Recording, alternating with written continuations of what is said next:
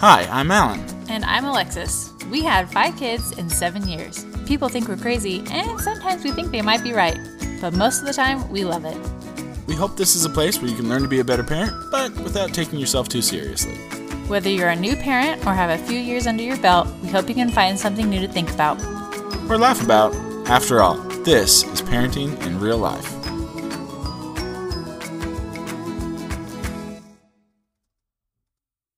Hello, everyone, and welcome to episode 39 of Parenting in Real Life. Yeah. We took a little break for our general conference last weekend. Jeez. If you watched it, hope you enjoyed it. Mm-hmm. So to start off, we have 2 parenting in real life moments. I wish you could have seen that. Alan's eyes widened. Literally widened. Her note is very weird. Because this word means a lot of things. The word is contact. So I'm talking about the contact you put in your eyeballs. It's just said one contact in church, and I was like, you talk to one person at church?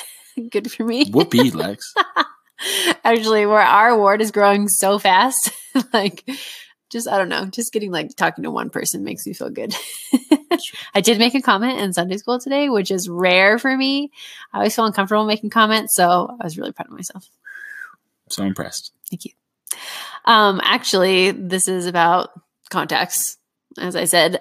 So when we were at church today, I noticed that my eyes were a little blurry. I do wear contacts, mostly I have astigmatism, which means that things are seen kind of doubly.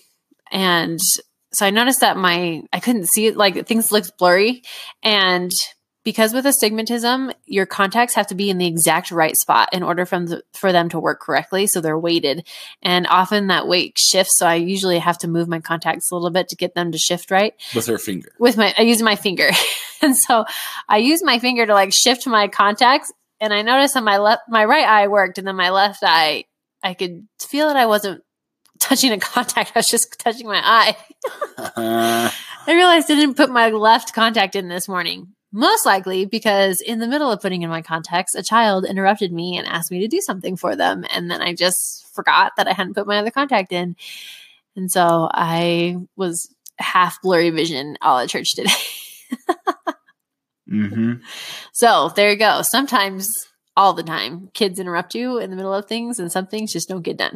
Might not have been the kid's fault, though. Alexis did wear 2 different colors of shoes to church once in college. Pre-kids. I did. Don't buy the same kind of shoes in 2 different colors. I had a brown pair and a black pair of the exact same shoes, just regular flats, and we were walking to church and I noticed I had one brown shoe on and one black shoe on. Did you just keep it? No. Oh. I was like, I'm going to go back and change my shoes. I was walking with my friends because we were on campus, had church on campus. So we were walking to church. And so I'm like, I'm going to go change my shoes. I'll be right back. That's awesome. Number 2 is not for the easily queasy. Mm-hmm. I wasn't here for this one. Oh, I'll do this one too. I'm sorry. Both of them are mine. Alan's usually funnier than I am, so I apologize. Oh, brother. So as we talked about last time, we were still potty training Jack. And because I don't want to fully commit, we go back and forth between wearing underwear and a pull-up. And he had a pull-up on, and he was talking to me upstairs. And he needed to go to the bathroom, and he went. And then he's like, "Yeah, I pooped on train tracks." And I was like, "What?" I was like, "What are you talking about?" And I was like, "Did he poop somewhere?" And I'm looking around, and I didn't we have a box of train tracks. And so I looked in this box and there's nothing there. And he kept saying that he pooped on train tracks. And I was like, what is he talking about? And so we go downstairs and he walks over. I forgot that we had brought the train table upstairs. So the train table was sitting in the family room, and he walks over and says, "See poops." And there was little poop all on our train table. And I was like, seriously? I was so frustrated. I don't even know when this happened. Usually he goes into the bathroom or in his pull-up, but he usually just doesn't poop in random places. But he actually pooped on the train tracks. So I had to clean it up, and I was really frustrated. Not only that, that was his 3rd or 4th time he had pooped that day. This kid crazy. Poops so much. It drives me crazy. Like, why? Why are we pooping so much? This is not okay. Maybe it's punishment for potty training him too late. He's just pooping throughout the day. I guess holds it in and lets it out little by little or something. I don't know. It's super frustrating. Ugh, it's disgusting. Because at least you're like, oh, if you get through the one time during the day, at least you don't have to worry about it anymore. You never know with Jack. Nope. All right. So today we are talking about a little something we call the semi-annual companionship inventory. So this was a recommendation by a professor I had in college. Oh, I was going to ask you. I don't even know why we started this or where this came from. This was Alan's idea. So yeah, you learned about it in college? I think so. That's the vague memory I have.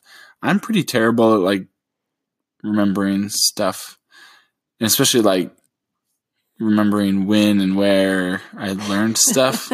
I'm lucky to just remember it, so I'm grateful that I remembered. But I'm pretty sure it was some professor. Okay. I want to say in my personal finance class, which is a little weird, but because when I Google searched companionship inventory, of course, what came up was Preach My Gospel, because this is a mission. So I thought maybe like, oh, maybe you did this on your mission and you did it from that, because we've done other things in our marriage from Alan's mission for our church. But anyway, I don't know. No. Well, in Preach My Gospel, there was an article that I found, and it says, how do I use my time wisely? This might be a section from the actual book. It was on LDS.org. And, the Preach My Gospel is all about missionary work, but I thought this applied to couples too. It says, you are assigned to do the Lord's work in a specific area. He wants you to watch over your area with love and great care. Your purpose is to help others come unto him through faith, repentance, baptism, and confirmation, and enduring to the end. Do all you can to leave your area stronger than you found it. Meaningful goals and careful planning will help you accomplish what the Lord requires of you. Now, they're talking about, areas in your mission, but... Yeah, so you might not know, but Preach My Gospel is the manual that our missionaries for our church use to help them study and know how to be effective. So it's just a handbook. You can look it up online. But it's just a handbook of study and tips for being productive as a missionary. We send 18 and 19-year-old men and women out into the world, and they've never done anything outside of their home. So it's a helpful guide to help them be successful. But this is what it has to say about a companionship inventory, which as a missionary, you're supposed to do once a week. Yeah. And so even though they're talking about the location of where you are, and they're talking about people that you come across, I felt like this was really applicable.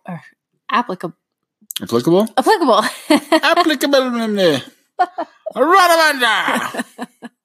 Applicable to families too, because you're teaching your children that. You're still teaching them faith, repentance, baptism, and enduring to the end. And you want to leave your children stronger than how they came into your family and prepare them to go out into the world. So I felt like that just really applied to our family and to these inventories that we're trying to do, because we do inventories not only for our marriage, but also we make plans and goals for our family. Mm-hmm. So I came across a blog called Marriage Laboratory, and they talk about doing a companionship inventory once a week, because she served a mission for our church as well. So she talked about the companionship inventory and just kind of went through that. So the first thing they do is they start with a prayer. And then they compliment each other. You always want to start with positive. You've probably heard of the compliment sandwich or something, but you're always like start and end with a compliment, and then in the middle you put the nasty thing that you really wanted to say. Don't know that, once you know that, then you start recognizing other people using it, and you're like, oh, they just wanted to say the nasty thing, and they just found two good things to say. But in general, good idea. I think you kind of go into it, if you're doing it weekly in this way, I think you go into it saying, hey, let's talk about something that didn't go well this week. But starting with a compliment at least makes it positive, and not like, hey, I only see the negative things you do, but I'm noticing the things that you're doing good too. I get that. So I don't know if you've ever heard of Matt Townsend. He's a marriage counselor here in Utah. And I went to a live event that he did once. And then we both went to like a date night thing that he did. He does different live events around Utah.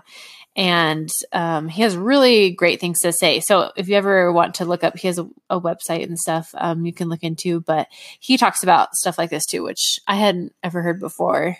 I think this is the first time I had heard this type of thing was from him. Yeah. And then after you've complimented each other, then you can get into your problems. And some keys when you're doing that, you should always use I statements, not you this or you that, but I feel this way when this happens. So, for example, if you feel like the other person isn't helping out enough with like getting the house clean, then you don't say, you never help clean. And we'll get to never in a minute, but you say, I feel like you're not helping enough with X, cleaning the house. And that way that always is going to like take some of the steam out and make it feel less attacking. The other piece of that is to never say never or always, these ultimatums. I don't know if we've talked about this, but this was a tough thing for us. Alexis comes from an ultimatum family. We say never and always a lot.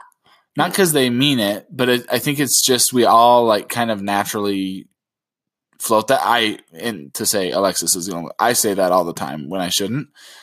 But when you're talking to your spouse about them, it's really belittling to say always or never. Because you're like, seriously? I've never helped take out the trash. I never do the dishes. Really? I never do? Because if I never do, then I never will, because I might as well get the mileage out of this accusation. It's just so, I hate it. It's so belittling. The first few months of our marriage, whenever I would say that, like, you never or you always, that's what he would say. Really? Never? I've never helped. But because he responded that way, I realized that, okay, he does help, just not as much as I want. So he is helping. And I could see how much it bothered him when I would say never and always. So I stopped. I tried really hard to not say really those good words. Now. I can't say never. I never say never. You just gotta bust out the Justin Biebs there. I will never say never. we don't ever have to bust out the Biebs. We keep the Biebs tucked far away. So I usually don't ever say never or always. I feel like I'm pretty good at that now. Yep, she is. So once you've talked about the problem and you've gotten it out on the table, then it's all about making plans to be better. So you can make a plan together. Mm-hmm. And if you can't figure out a compromise and come up with a plan, let it sit for a week. Maybe, as you're doing things through the week, you'll see that your spouse is right, or maybe you will see that you are doing things a certain way and you like it that way or whatever. But it gives you guys both time to think about it and then come back the next week and talk about it more and see if you can find a compromise. Yeah. And this is interesting because I am not a confrontation person. So my way of handling like difficulties is not to talk about it so directly. So this is really uncomfortable for me. Less so now that we've been married for 9 years. It's going to come up anyway, so may as well get it out there. But normally in life, like when I was a missionary and I had to do this, I had a couple of companions that I probably should have been more direct with and said, like, this is hard for me when this happens. It's so empowering to like work together and fix things, because problems are never one-sided. It's almost, there I go. It's almost never just one person. And so make it, when you're making the plans to be better, don't make it a one-person solution. Make it a two-person solution. If I'm not helping clean up, it's not because I just don't care or I'm like an absentee parent. So tell me, if I'm sitting on the couch when I should be cleaning, let me know and I will do something about it. If I still don't do something, even after you've asked me specifically to help, then we've got a bigger problem. I am a lazy duffer and need help. But if I'm just not helping because I didn't think of it or I didn't realize that cleaning time is now, then let's talk about it and let's figure out how we're going to fix this. So, approach your problems that way. So for us, we do this semi-annually, and it's more than just like a what problems do you have with me? And let's figure out a plan. And I kind of like that. And especially if you're like struggling and you're not connecting, I think that's really good. For us, it serves a bigger purpose than that. It's more of a, let's just make sure we're still on the right path as a family and as a couple. So we talk through just like personal goals. Like we talk through. Well, we have it right here. I pulled it up so that we could just kind of go through the sections that we do and just what we talk about. We won't say any, I don't know, like not be too specific, so we don't want to bore you, but just to kind of give you an idea of what we do. And I think because Alan and I are both very easygoing people, we don't get really irritated with each other every week. Yeah. So that's why we don't really do a weekly inventory. But I think if you need that in your marriage, that you totally should. Yeah. That's just something that we don't really feel like we need. Even every 6 months, it's not like I'm holding things in for 6 months. We get to these and I'm like, because some of these questions are like, what am I doing that I could change? And oftentimes I'm like, you could, like, I'm probably not critical enough of anybody or anything. Because we're so easygoing. So I struggle to find one thing to tell her that she could do better, often. So anyway, a couple of things that we talk about. First we tell each other what they're doing well. It's all about the start with a positive. See, we do that. And then something you can work on. So this is where you have a chance to say like, hey, this is really hard for me. And as our lives and our kids have changed, it's changed a lot. Like when we were still getting used to having kids at all, it has changed drastically to now when we have a whole army of kids and are struggling to survive. Oh, sorry, getting emotional there. But so yeah, it changes and it's been sometimes we do it and it's like just something little and inconsequential. And other times it's been things like Alexis feeling like I never helped clean. And it's like, what? Like I thought I was totally doing that. And so we've not never, just not enough. Well, it depends on what part of our marriage that we had the conversation. But it was really helpful to talk about it and me to communicate kind of like I just did. Like, I want to help. I just don't know when or how to help sometimes. So if I'm not helping, it's not because I don't want to. And like for me, coming up with a plan, like usually when the kids go to bed, I go around and clean up the house. Like I just start picking up things. And Alan doesn't necessarily know that that's my routine, that kids are in bed. Now it's time to clean up.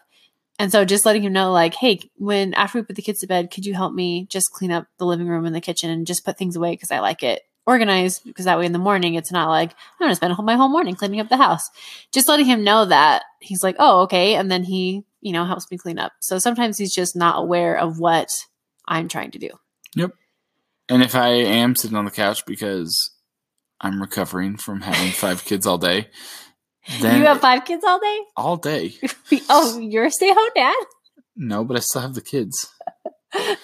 You don't see the kids. You don't stop having kids when you go to work. I don't know if you knew this. Seems like it. Yeah. So the stay-at-home mom. Also, I was just thinking, we save these as a Google Doc. And so we have all we'll give these to posterity so they can see all our problems someday. But seriously, we will. Oh, okay. Totally. Put it in a book. Totally. A little shutterfly. Here you go. I'd want to read this if my parents had this. I guess it would be interesting just to see our different phases of life and stuff. But I like that we save it because it gives us a chance to look at what we did 6 months ago, like what our goals were, what the things were. We can go back and see if we really did make changes, if we've improved. I'm just looking at our next section is we have a financial section. We were talking about things we were going to do to our house in Wisconsin. Obviously, we're not there. 6 months ago, we thought we were living in Wisconsin.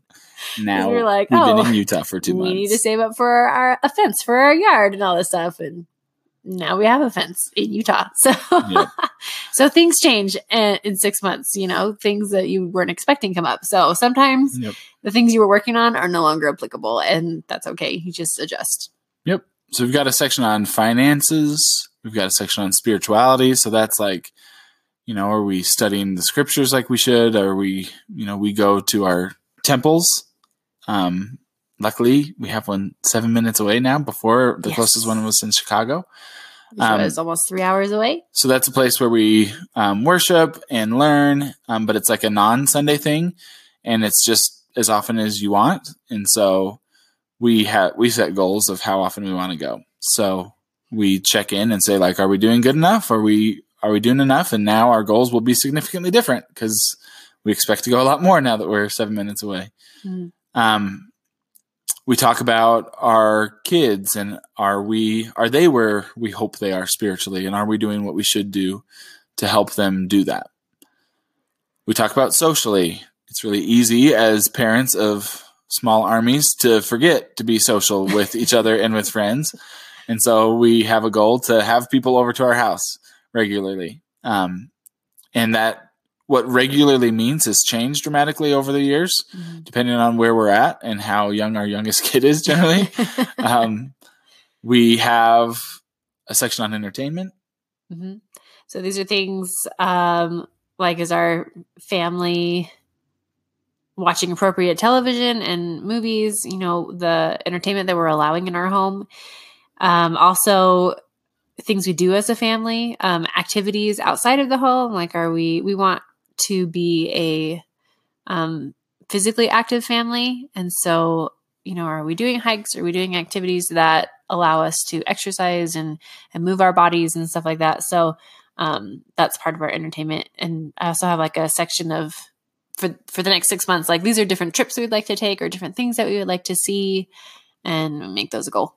And then we have a family section. So in here we have from our kids' perspective, are we doing fun things? We want our kids to like our family and like to be with our family. So we talk about that. We've made a point of saying, is dad taking them out to do fun things? Because I want to be involved in my kid's life. And Alexis has a lot of the time. So I want to make sure I'm doing that. And I want a break. Let's be real here. Sometimes on the weekends, I just want some time by myself. So this is Alan's time to take the kids out, which, by the way, you haven't done in a while. You're right. Just saying. I tried to yesterday and you came with us. So shame on you. Well, you need to be more like, hey, I'm going to take the kids. You stay home. Well, we are not having an inventory right now. It's hard because we're talking about it. Do I never do that? No. You just haven't done it in a while. It felt like a never statement. I didn't say never. I know. So that's ours. I would be shocked if anybody else's was just like this, but because it's very much us and it's changed for us. But I think the concept and hopefully kind of giving you a overview of what we do is helpful. Anything else you would share? Add? Chip in? No, I think as a couple that you decide, what are your goals? What do you want to work on together? Write them down and go back to them in, you could do 6 months like us. You could do every month. You could do every 3 months, once a year, whatever. I think it's important as a couple and for your marriage to make goals together in all different aspects of your life.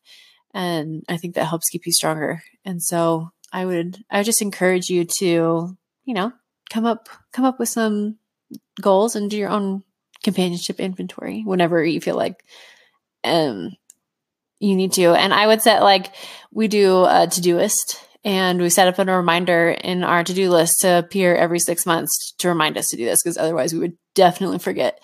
So write it down on your calendar, make a little pop-up to do, whatever, to continue to do it so you don't forget. That, my friends, is the first ever Alexis wrap-up. Yes. Well done. Like Thank a pro. Like you've been doing it your whole life. I'm the worst at wrap-ups. That's why Alan does it. Nope. You just nailed it. So, thanks for joining us. Follow us on Instagram. We're at PIRL Podcast or Alexis Tanner Lane. And you can tweet us. I'm at Alan T. Tanner. And I'm at Alexis Tanner 1. You can email us at parentinginreallifepodcast@gmail.com or find us on Patreon at www.patreon.com/PIRL. That's where you can choose to support our podcast if you so choose. It would be awesome. Subscribe wherever you get your podcasts. Still a lot of you not subscribing. Just random one-offers. So welcome. This is your first time. Welcome. Again, or just subscribe. That's what you do on podcasts. Yeah. That's how you podcast. I'm confused by you. If you aren't sure how, well, I guess subscribe. You just push the button to subscribe. Yep. But if you aren't sure how to leave us a rating, which we also need more ratings, Yeah. we have a little link that you can click on in the show notes that tells you how to do it, because it can be confusing in iTunes. So this tells you how to do it. And as always, a special thanks to our small army for being kids.